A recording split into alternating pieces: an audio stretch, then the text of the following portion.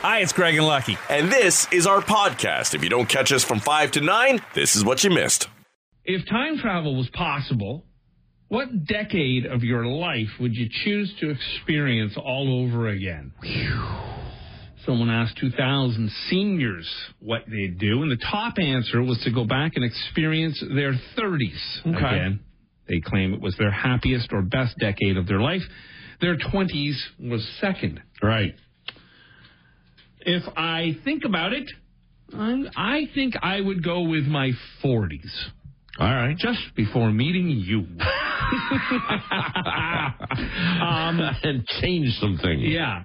No, I would say that a vast part of my 40s was quite good. You know, career-wise, family-wise. The kids were at an age where they were coming into their independence, but they were still children. You know, it was just the four of us together living in Windsor. I mean, I really look back fondly on that time because it was a nice little adventure for the four of us, and we were on our own.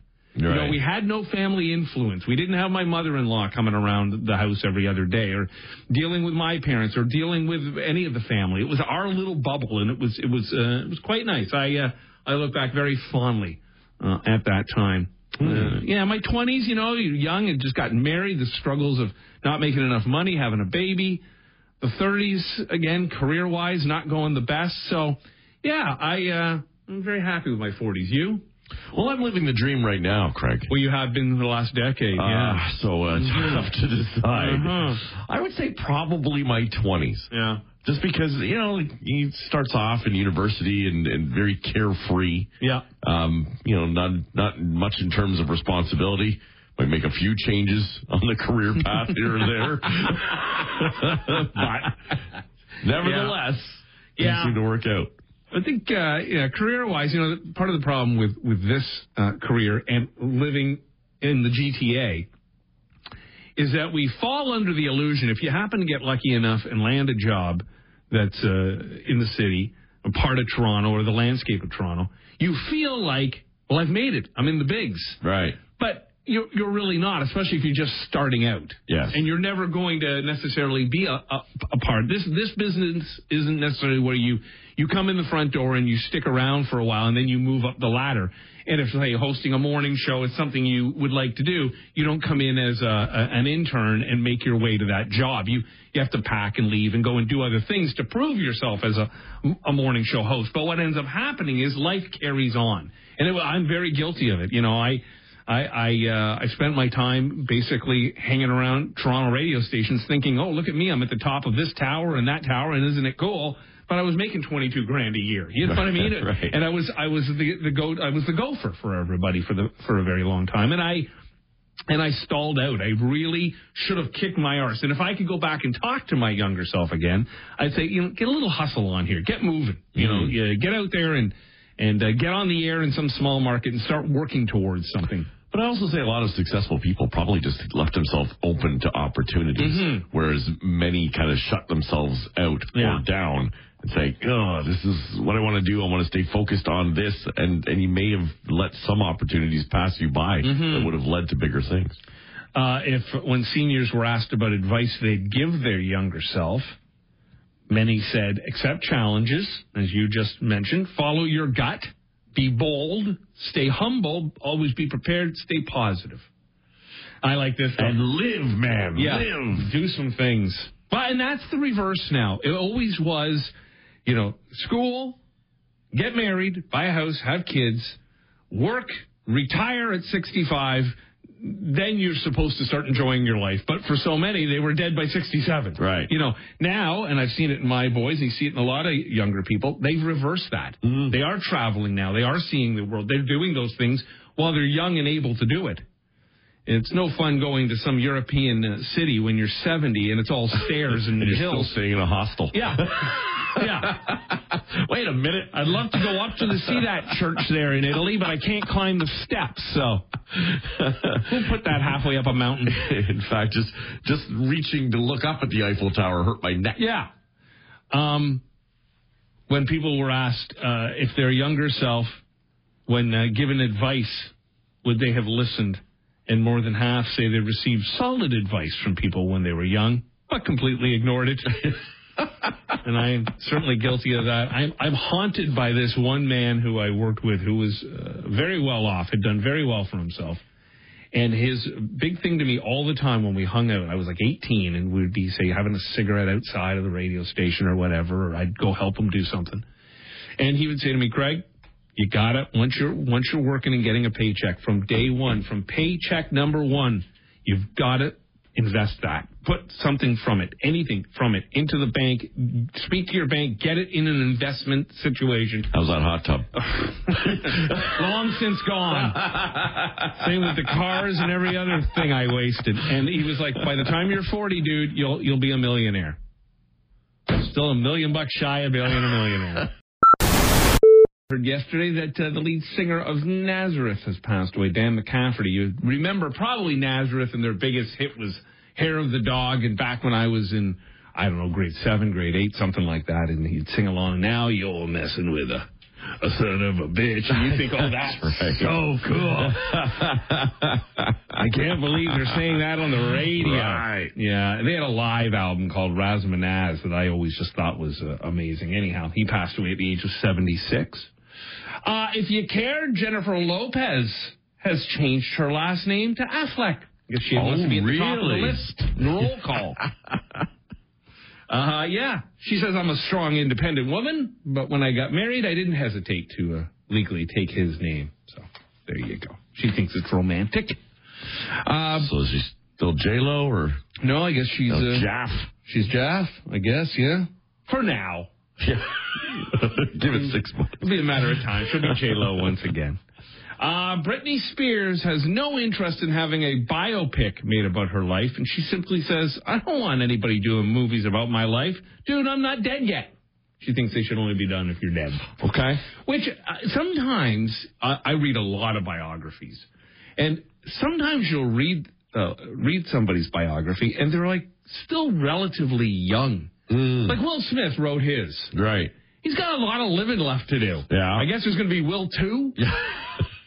Or maybe not. Maybe after the slap is all over. That's about it. I don't know. But yeah, sometimes there's that fine line. Like, if you were to ever write your biography, I think you got to kind of do it towards the, heading into retirement kind of thing. Right. Not at 35. Right. Well, she's got too much time she doesn't have time to do that. She's too busy posing naked on beaches everywhere she goes. Yes, she really does love to. She's enjoying her freedom. Yeah, good on her. Get at it, girl.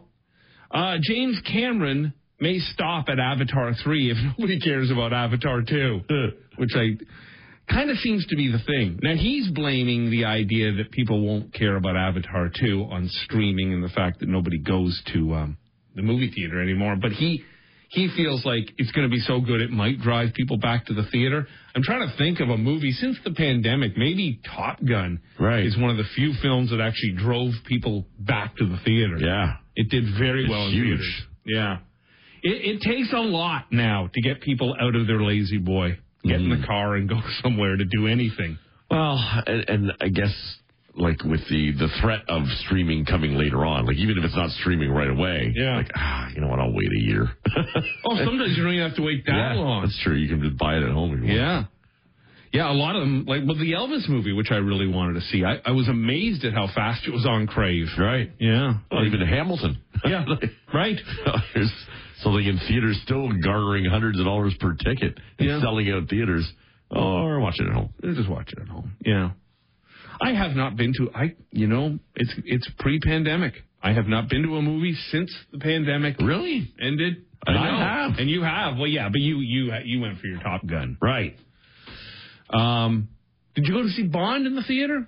No. When the new Bond came out?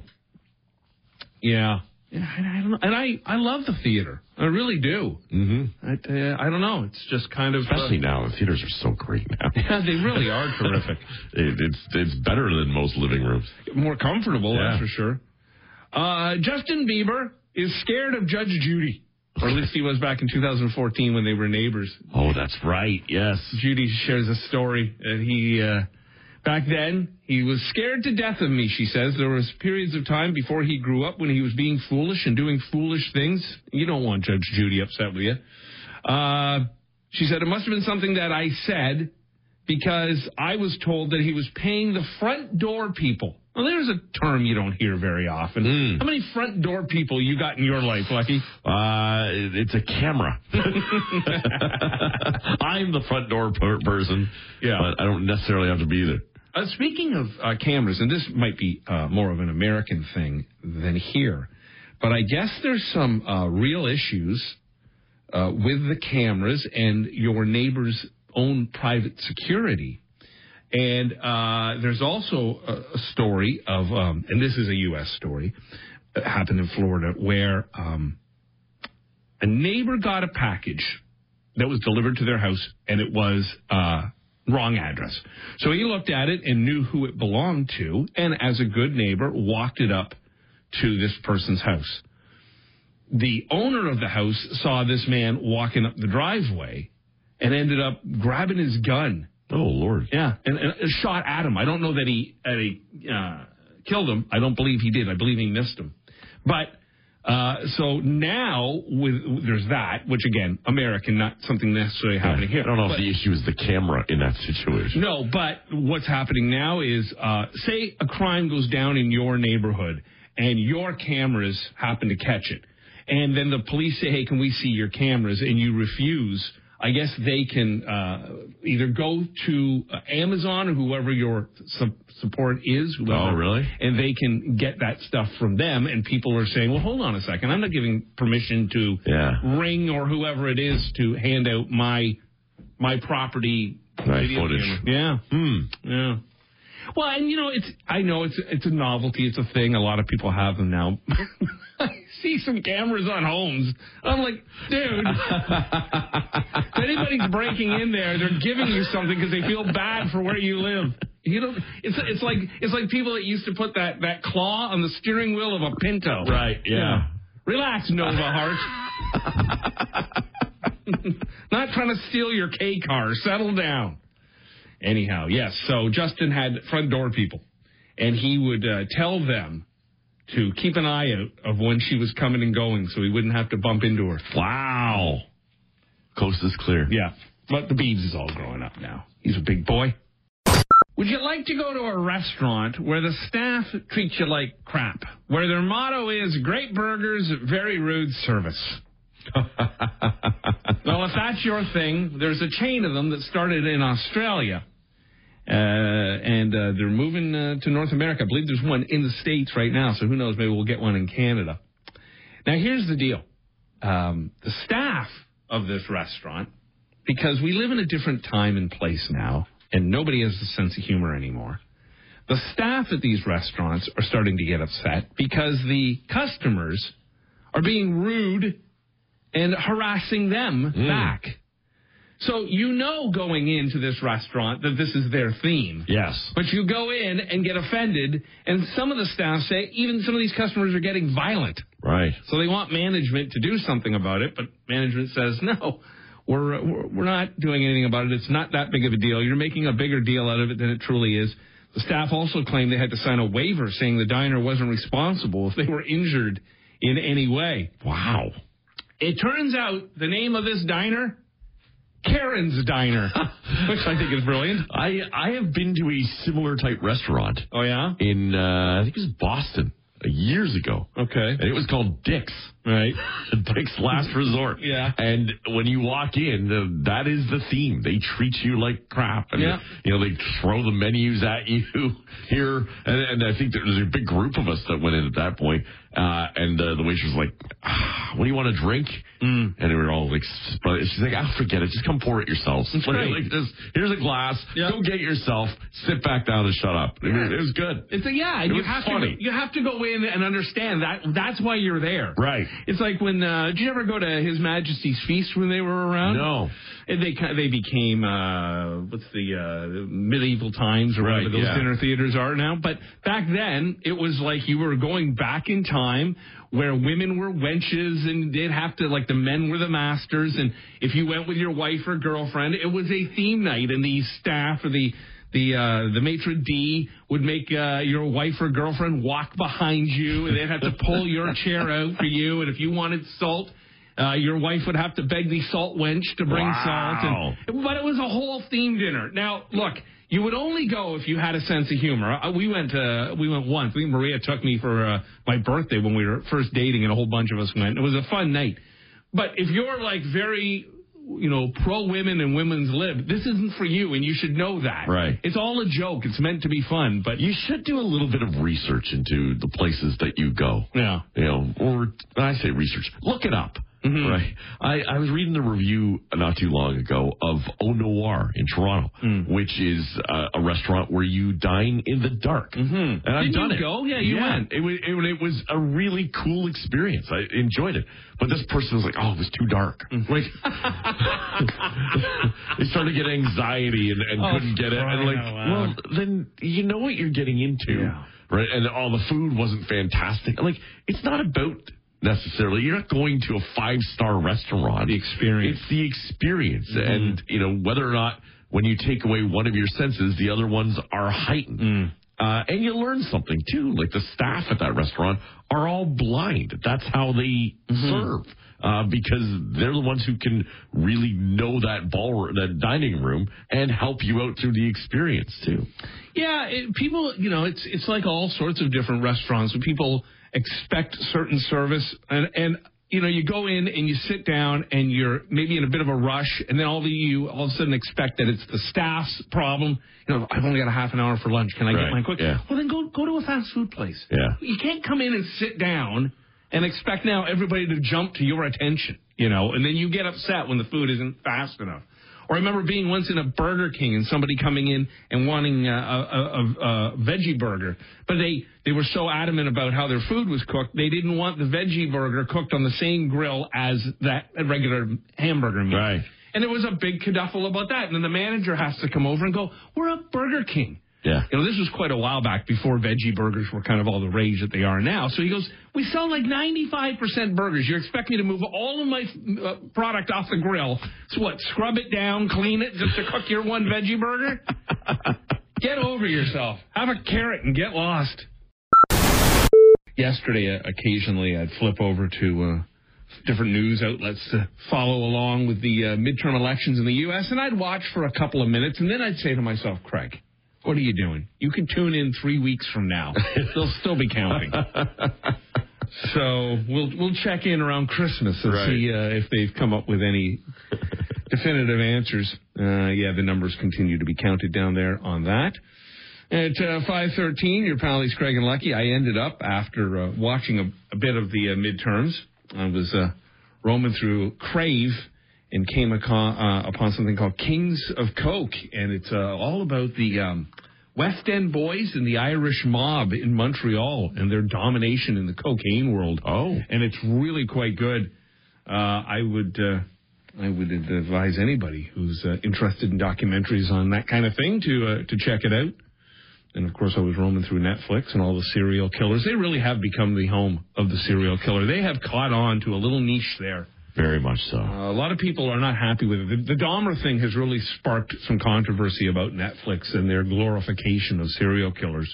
And I think for the longest time, it was just documentaries on them and the story of, which you can always get away with. Hey, we're just highlighting, we're just showing the story.